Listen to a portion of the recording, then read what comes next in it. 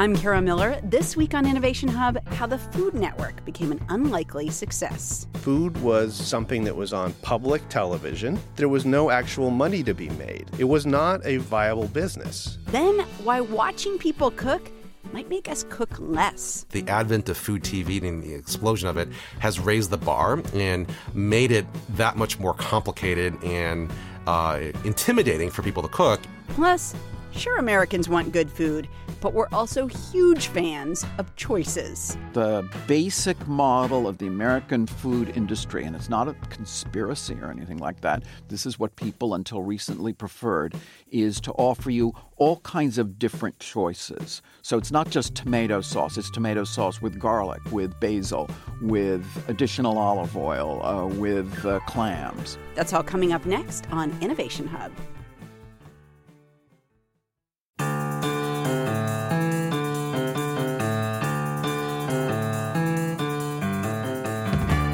Welcome to Innovation Hub. I'm Kara Miller.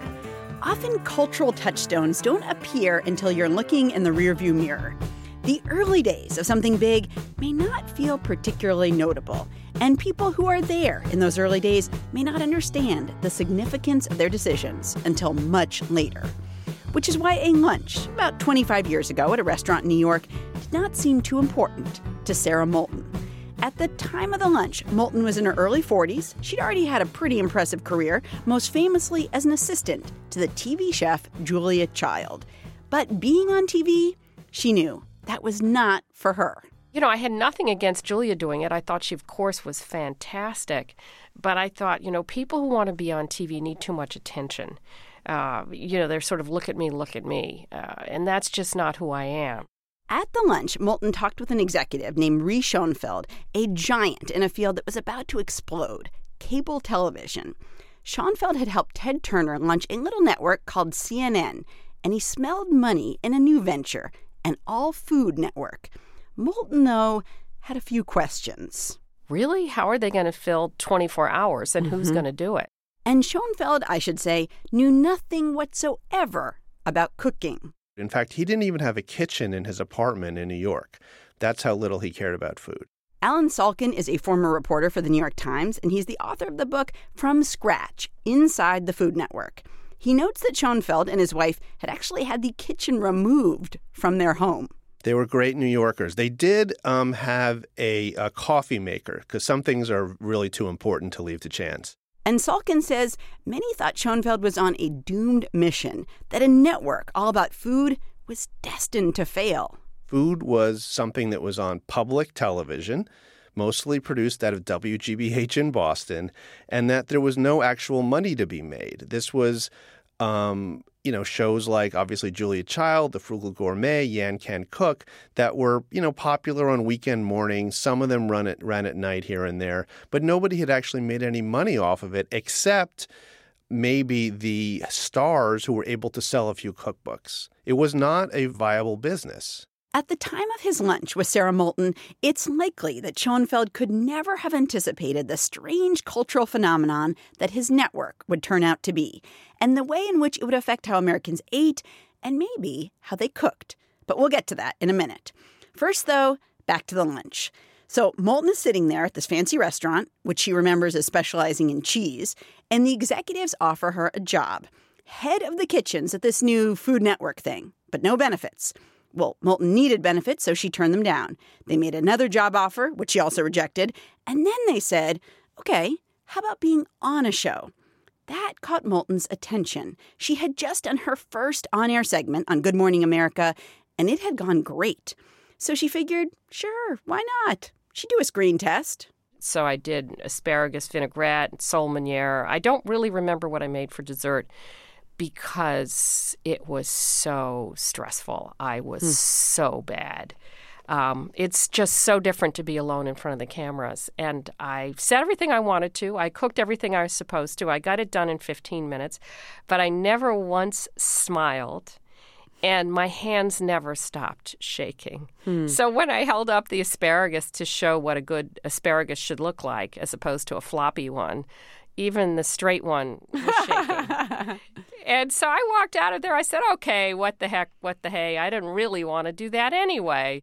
But as Moulton herself admits, the executives were desperate, and she ended up on air. She had to stand on a riser because she was short. She had to pretend there was an oven in the kitchen, but there really wasn't, so people had to sit under the counter and hand her finished dishes. She had a day job with benefits and would dash over to cook on TV at night. And the show took phone calls, which occasionally would be obscene. The whole operation in those early days was kind of a wreck, says journalist Alan Salkin, and Julia Child, of all people, was brought in as a consultant. So she would show up, now and then at this channel, which was actually located near the entrance to the Lincoln Tunnel in New York, which in that era, you might watch a certain HBO show about the start of the adult film industry to understand the kind of ladies of the night who were circling around the entrance to the Food Network that Julia Child came to know every time she would arrive and walk up the stairs and say, "Hello, ladies." Still, despite the unusual geography of the Food Network and the disorder that Sarah Moulton was witnessing behind the scenes, there was another side to this coin, which Moulton quickly started to pick up on. I'm getting recognized everywhere.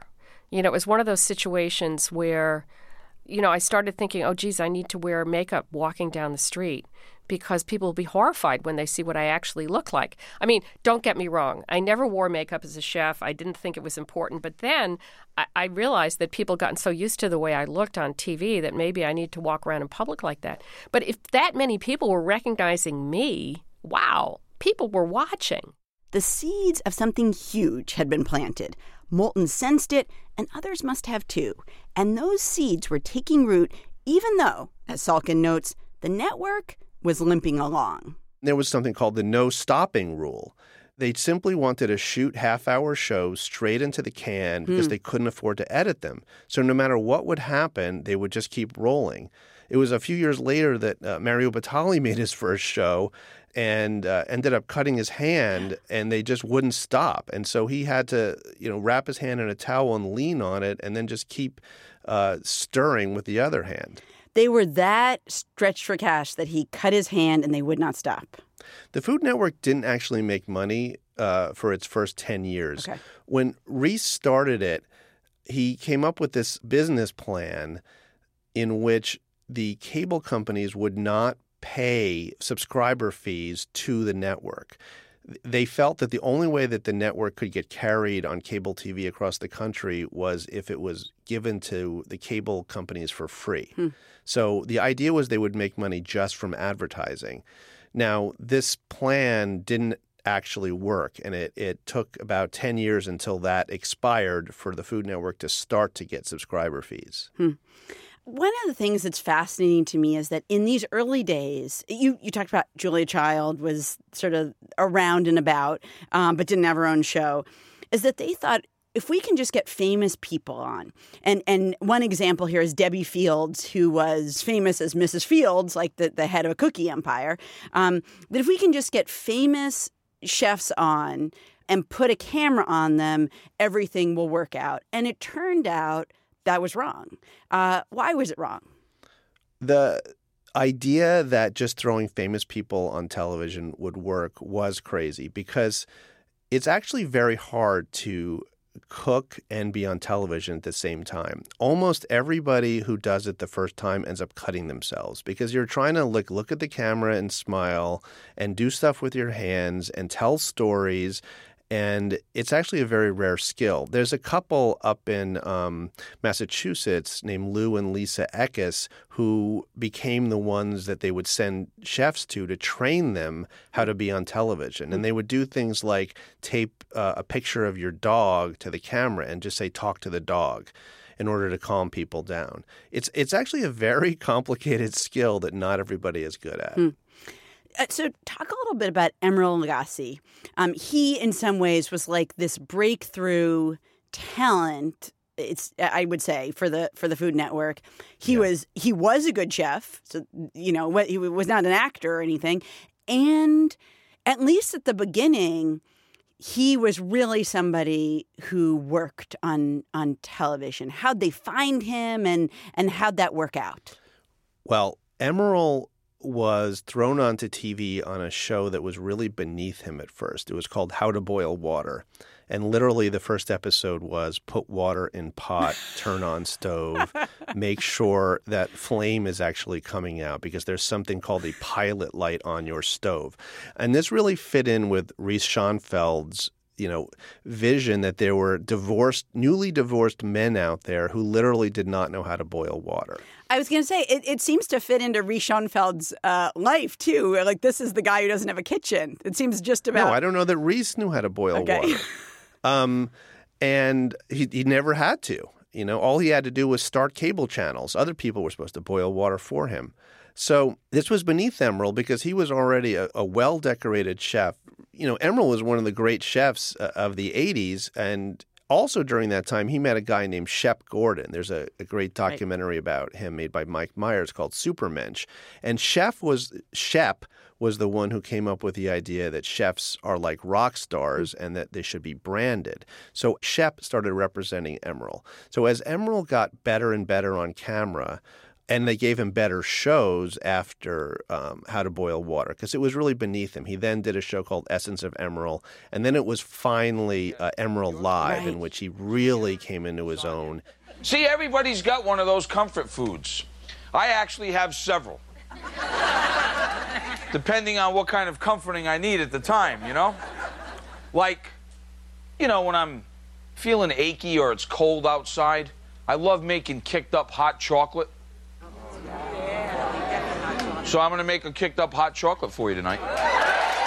He became the signature star of the early days of Food Network. He would throw garlic and hot sauce onto stuff. He was yelling, "Bam!" I remember it. I remember it. Yes, and that became, it was on almost every night. It wasn't actually live. It was taped.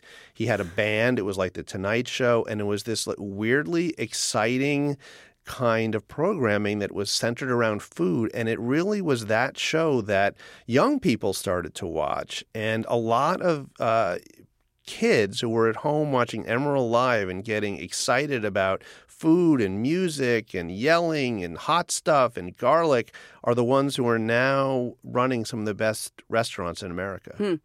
There's a scene that you talk about that I love where Emeril gets out of a car to do, I think he's going to do like a live taping of his show in front of a studio audience. And there are people he gets out of the car and he sees people lined up down the block, parents and these little kids. And somebody around him is like, oh my gosh, why are parents bringing little kids to this? They're going to be screaming and they're going to be crying and this is going to be a disaster and it's live. And he finds out that it wasn't the parents who brought the kids. It was the kids who brought the parents. Well, you know what? That's my story. I grew up in a house where my mom was not a very good cook.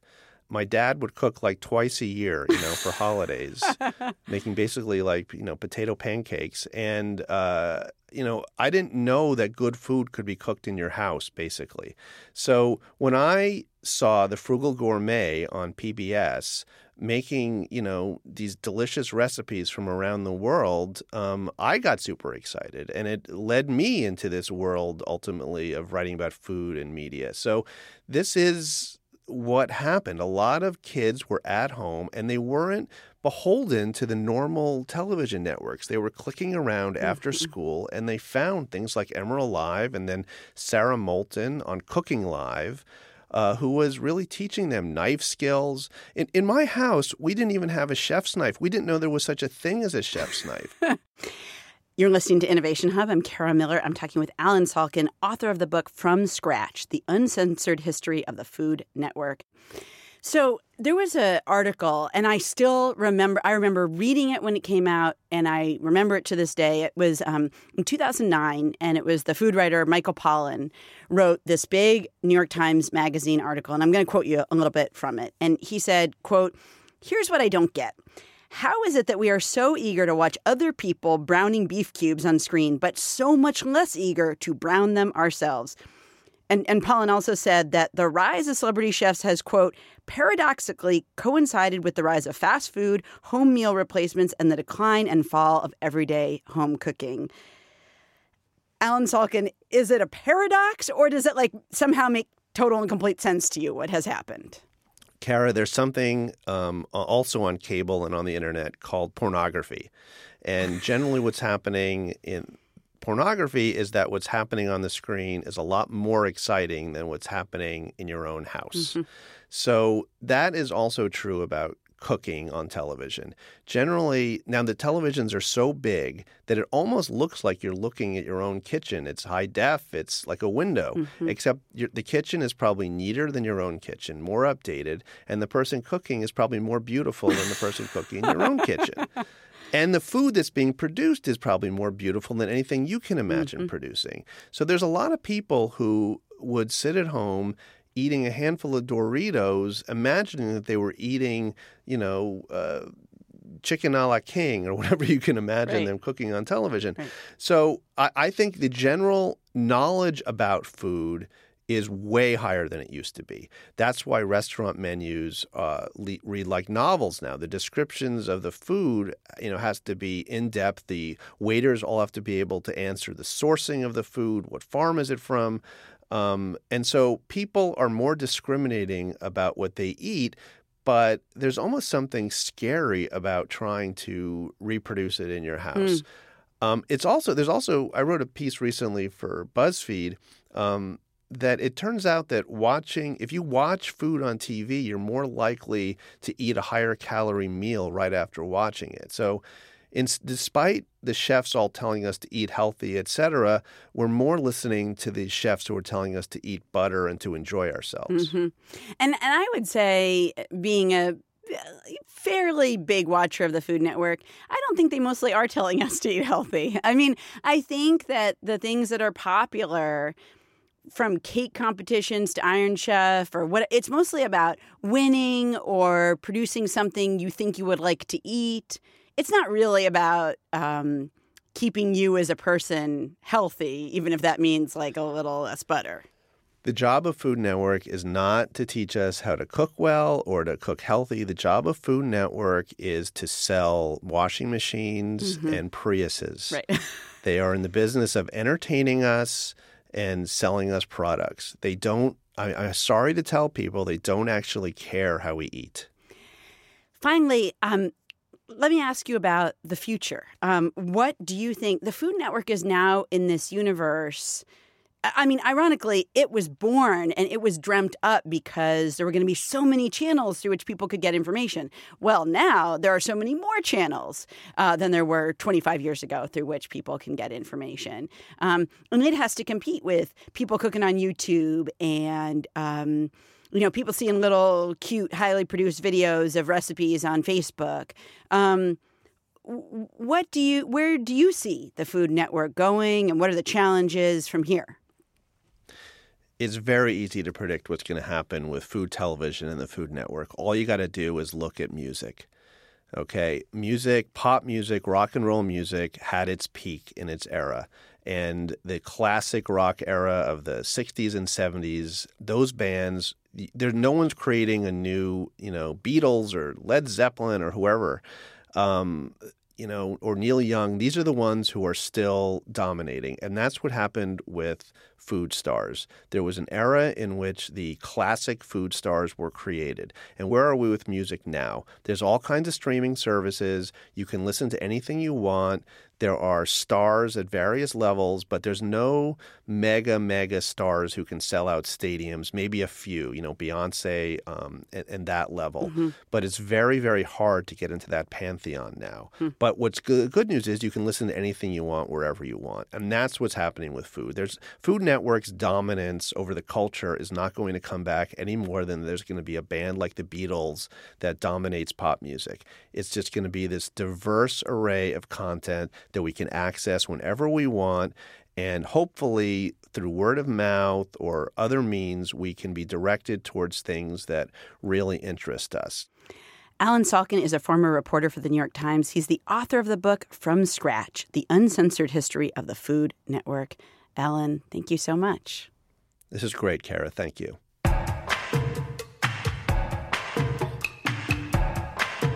Celebrity chef Sarah Moulton, who talked about her nervousness on TV earlier, said that the Food Network and the whole food scene in general has changed drastically when it comes to gender. We will have a story from Moulton on how male chefs were prioritized in the early days of the Food Network That's on our website, innovationhub.org.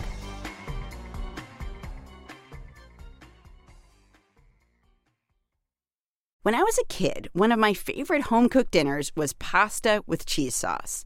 The cheese at my house was powdered and came in a packet, and you sprinkled it on, hoping that some lumps of the salty goodness did not break apart when the pasta was stirred. It wasn't until I started watching people cooking on TV that I realized you could make pasta with cheese sauce without a packet. What I didn't know then was that I was living in the future, a world in which cooking from scratch has become something that very few Americans do.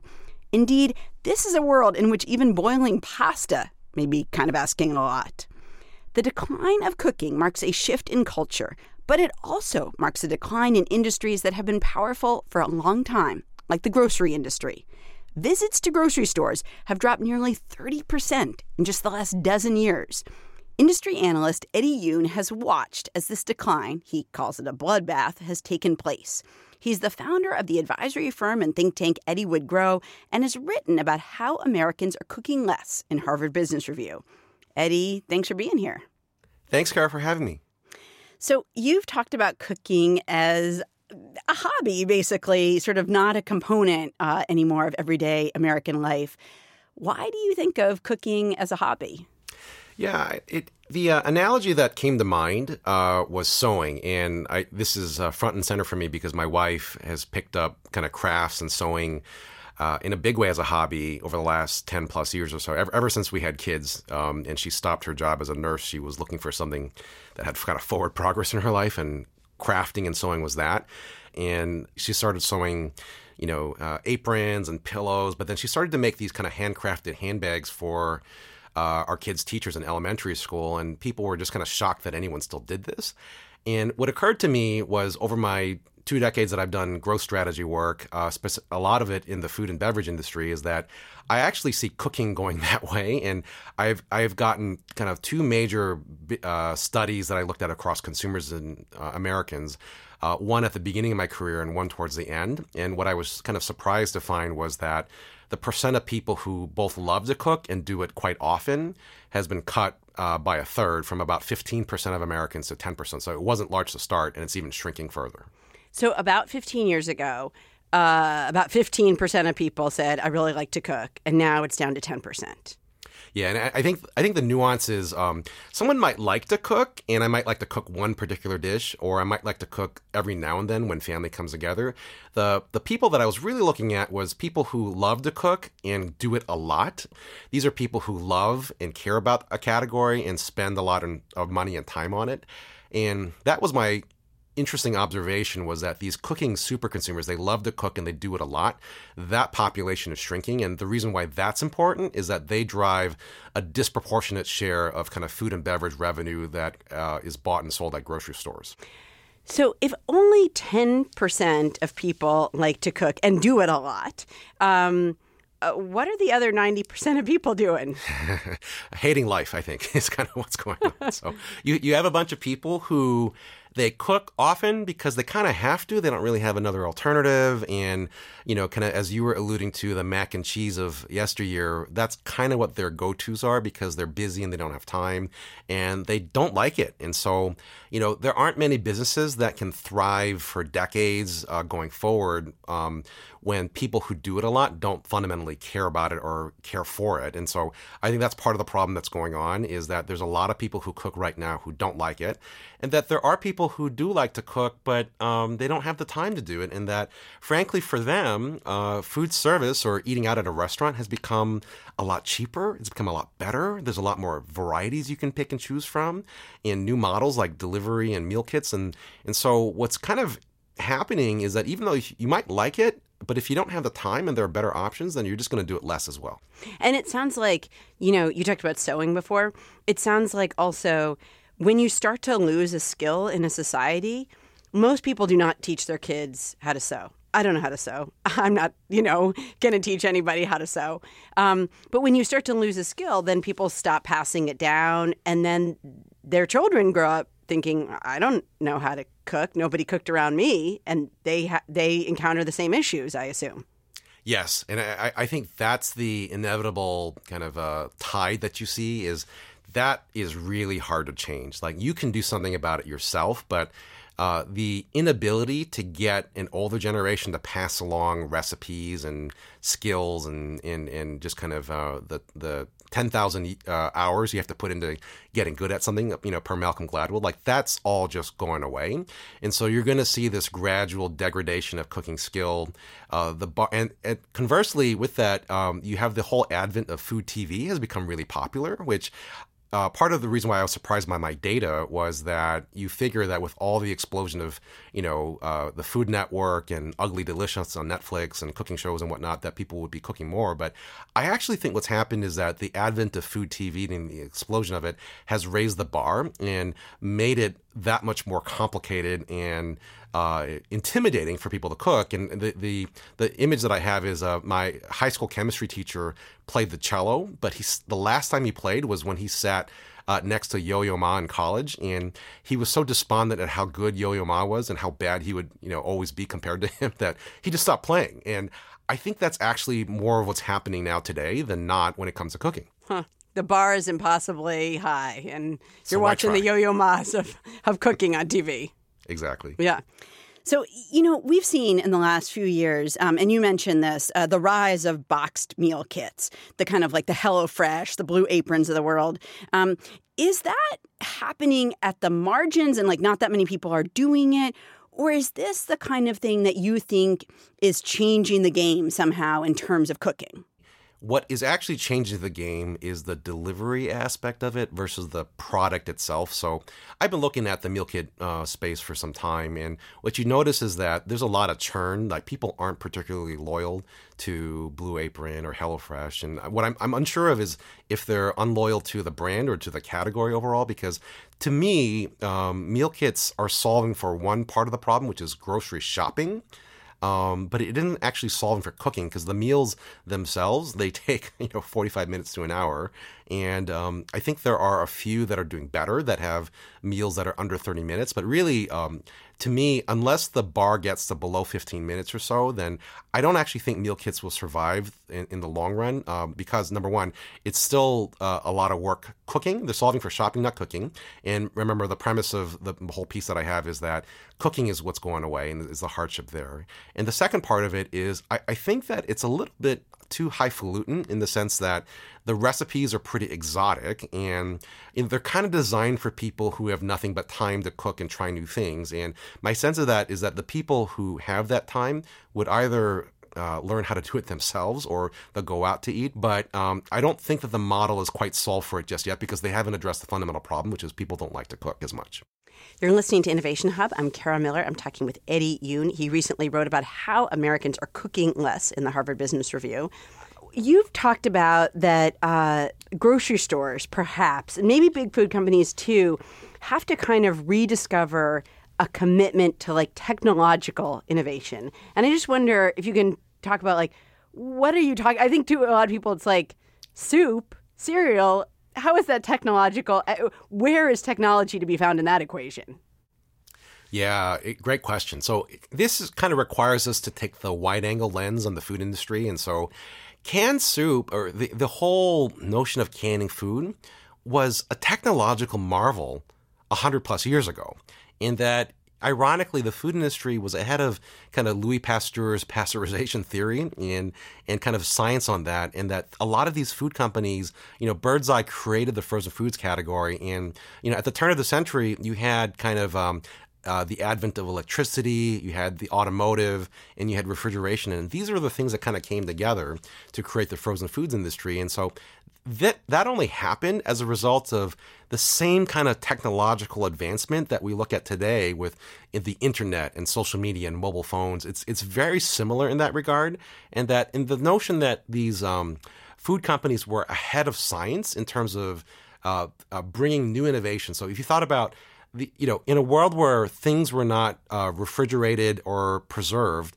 canned food was an amazing innovation that probably saved a lot of lives. And I don't think people think of food and beverage brands as things that save lives anymore.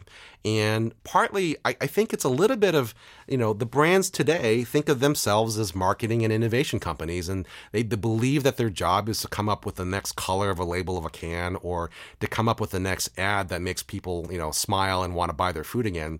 And they've kind of lost their way, as, you were once technological giants on the order of Facebook and Google and Amazon.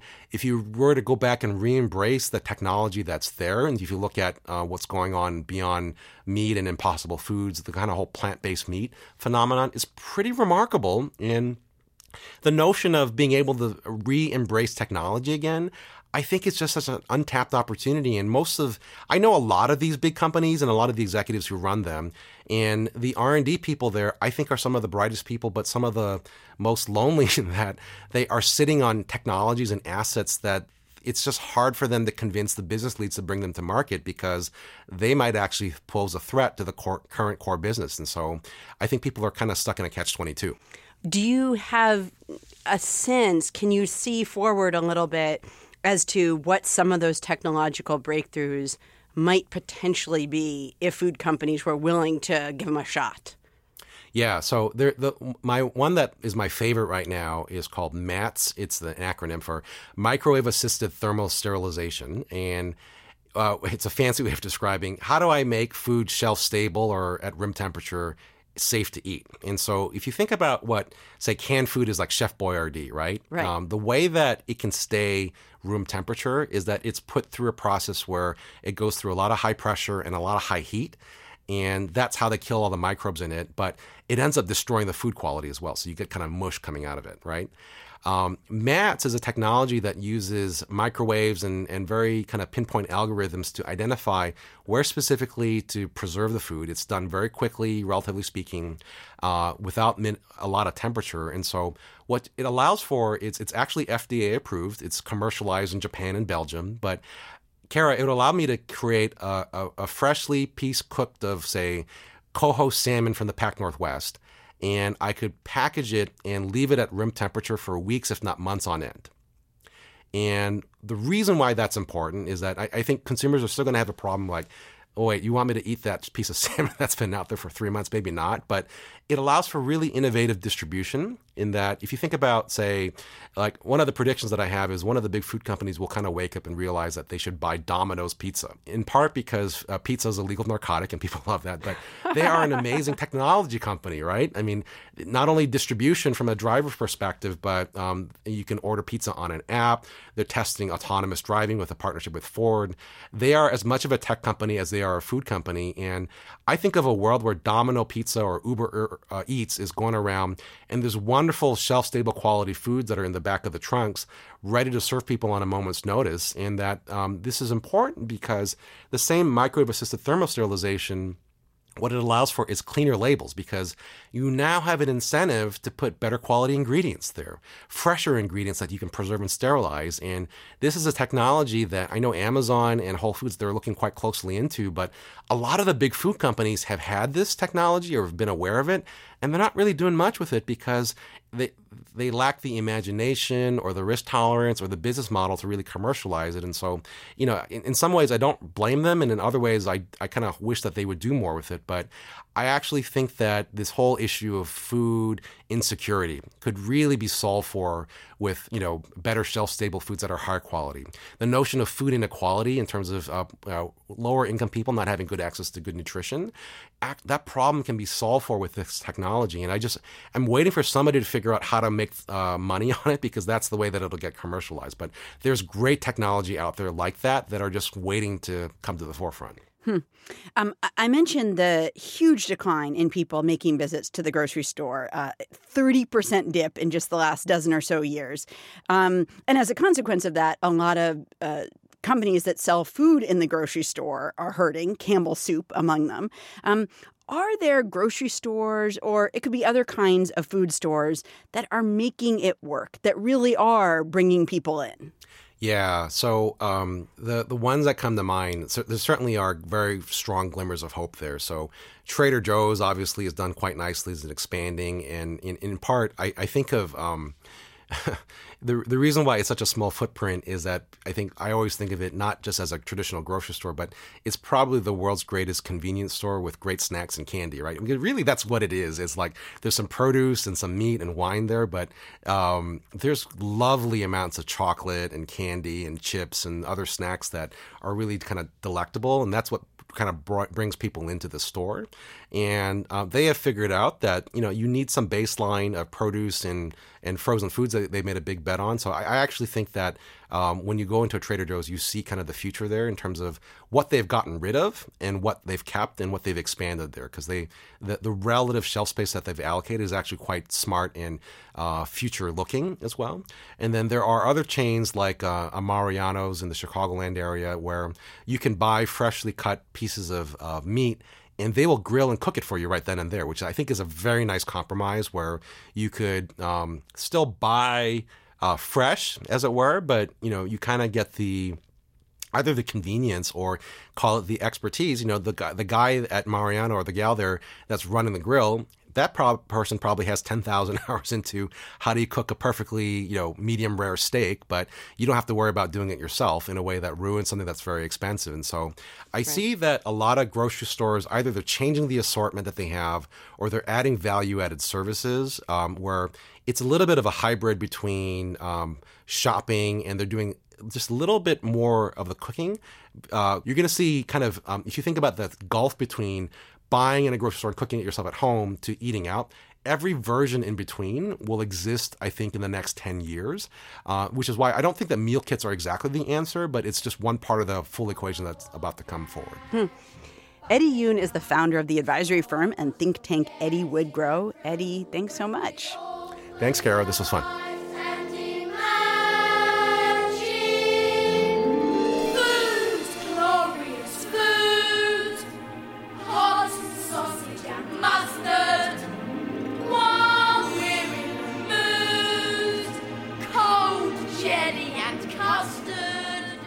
We'll have Yoon's Harvard Business Review article about the decline of the grocery industry at our website, and more about the rocky path ahead for food companies, whether they sell soup or cereal.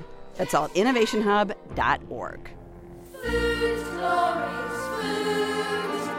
We're anxious to try it. Free breakfast today. Our favorite diet. Most restaurant owners are not former spies. They haven't escaped wartime occupation or walked for months to safety. Most restaurant owners also are not owners because their friends backed out of a lease, leaving them with an unoccupied restaurant. But most restaurant owners are also not Cecilia Chang, a woman who did open a restaurant because her friends decided they didn't want to open a restaurant. And the landlord told Chang, "Too bad, you have already leased this place." And Chang's story gets even more interesting from there. The restaurant she opened, the Mandarin in San Francisco, was one of the restaurants that most changed America, according to historian Paul Friedman. The menu actually had instructions for how to eat Northern Chinese food because Cantonese food at that time was so dominant. Friedman says that restaurants not only change what we eat, but they change our culture and our habits. In fact, 2015 was the first year that Americans spent more on restaurants and bars than they did on groceries. Friedman is a professor of history at Yale and author of the book 10 Restaurants That Changed America. He says the degree to which restaurants can impact people, whether they're famous or just little storefronts that only a few people know about, is quite incredible. One of the restaurants in this book is Howard Johnson's. Another is a chain that was popular in the Northeast called Schrafft's. And people, their eyes will, start to tear with nostalgia talking about these places. So you talk in 10 Restaurants That Changed America about the first real modern restaurant being a place called Delmonico's in New York City, which is still there. But I want to talk about a place that you just mentioned, a little bit less fancy, Howard Johnson's. I think a lot of people remember it. I certainly remember it. But talk about how Howard Johnson's revolutionized eating in America in this kind of standardized way. It was a place that is remembered with nostalgia, but remembered for rather bland food. In fact, it was quite innovative in its food as well as in its marketing. Howard Deering Johnson was an entrepreneur who developed a kind of ice cream that was richer than the standard ice cream. So he began as an ice cream stand owner in the period just after the First World War. But he established restaurants along the roadsides of the growing highways of an automobile-infatuated America. This was not the first of such restaurants, but most of those restaurants were kind of unpleasant, truck stop, hash house kind of places. They didn't feel they had to offer you very good food because you weren't going to be coming back anyway. Howard Johnson's developed a wholesome, hygienic, predictable, family-friendly image, all of which we kind of take for granted, but that actually had to be invented at a certain time, the certain time being the 1920s. And the Depression, far from killing that, actually was good to Howard Johnson's. People continued to drive for pleasure. They took their kids. And that was the era, the 30s, when Howard Johnson started to dominate the highways. When it seems like, as you say, it's a car restaurant. I mean, restaurants in general, before that, I would guess would be like in the center of cities where populations are, where people are going to be going by and coming in. But this was meant for a different kind of technology and a different group of people. Yeah. So you can't have fast food without Howard Johnson's as the model, even though they had a fairly extensive menu. But the standardization that you were talking about, the predictability, they had a certain look. They had an orange roof with a sort of blue design, and after the Second World War, a very distinctive kind of modernist shape. The purpose of that was so that you could see it ahead in time to pull over. In the 1920s, other restaurants would have billboards. Howard Deering Johnson thought that was tacky. In order then to alert you, you had to have a distinctive look. And of course, the fact that you had a distinctive look and a distinctive product or set of products meant that people knew what to expect. Now, in our age, we want originality, we want artisanal food, we want creative stuff. But until relatively recently, people wanted to know what they were going to get. They loved predictability. They knew they would get the fried clam strips or the ice cream or they served frankfurters in a kind of triangular bun that had butter on it. It's very distinctive, but also eminently predictable.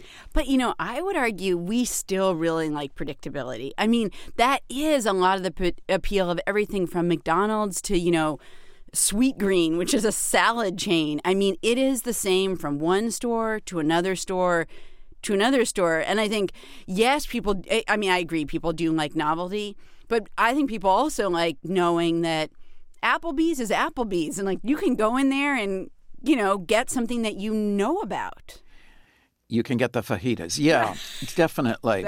People want a combination of predictability and creativity.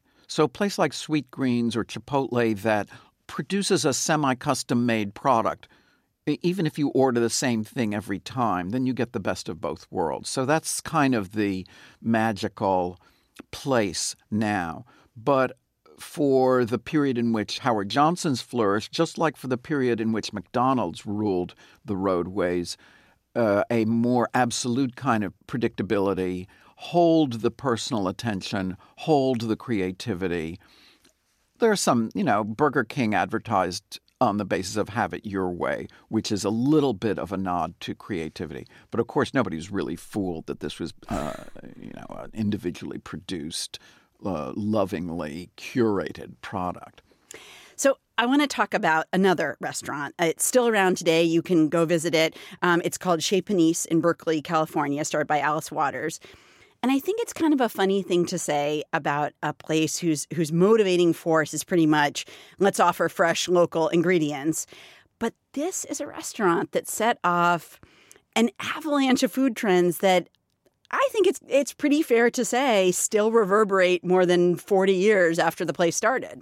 That's certainly right. And so there are really two things here. One is the impact of Chez Panisse, When I mentioned this project to people who were involved in restaurants or food, and I said I was going to look at 10 restaurants without naming them, people would immediately say, oh, well, Chez Panisse has got to be one of them.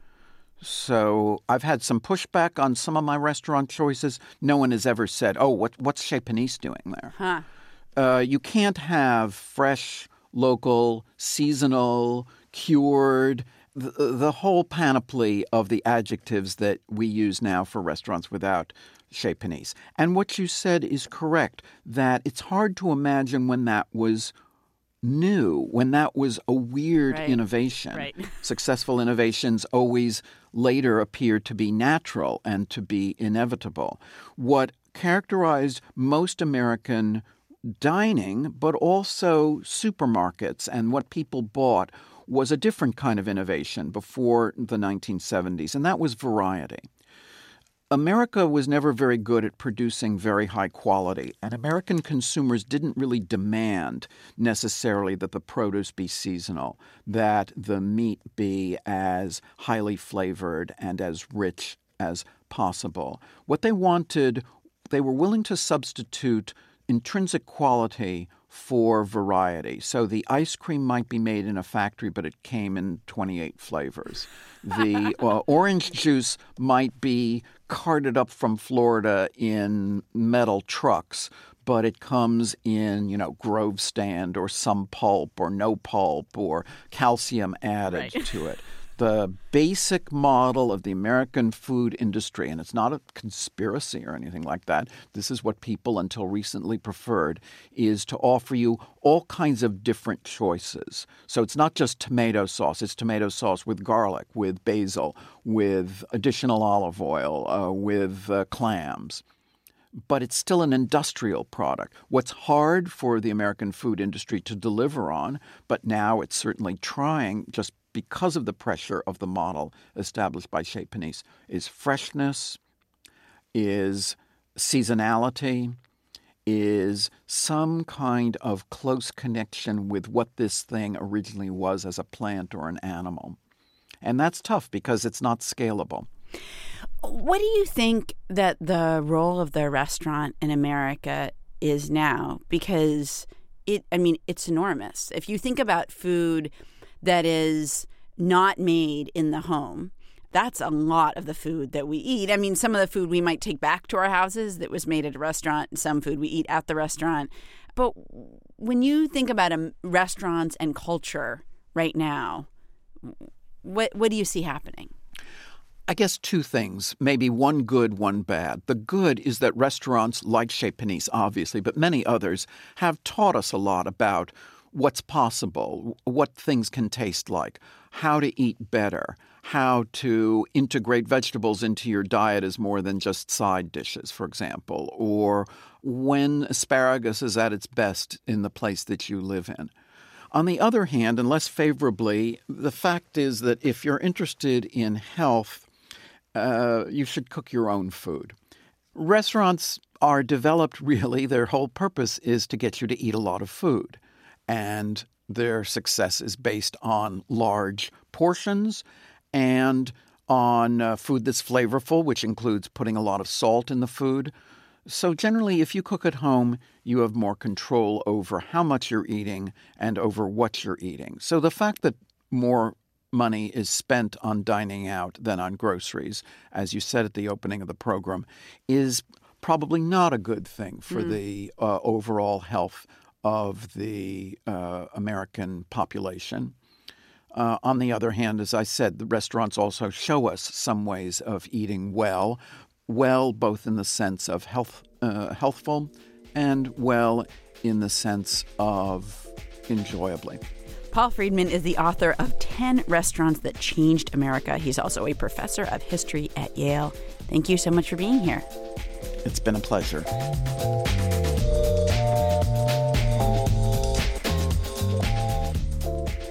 Thanks to the people who helped put together this show. Senior producer Elizabeth Ross, producer Mark Solinger, associate producer Mark Filipino, and engineer Doug Sugarts. We also have production help from Wen Lei and Asil Kibbe. From PRI and WGBH Radio, I'm Kara Miller, and this is Innovation Hub. PRI. Public Radio International.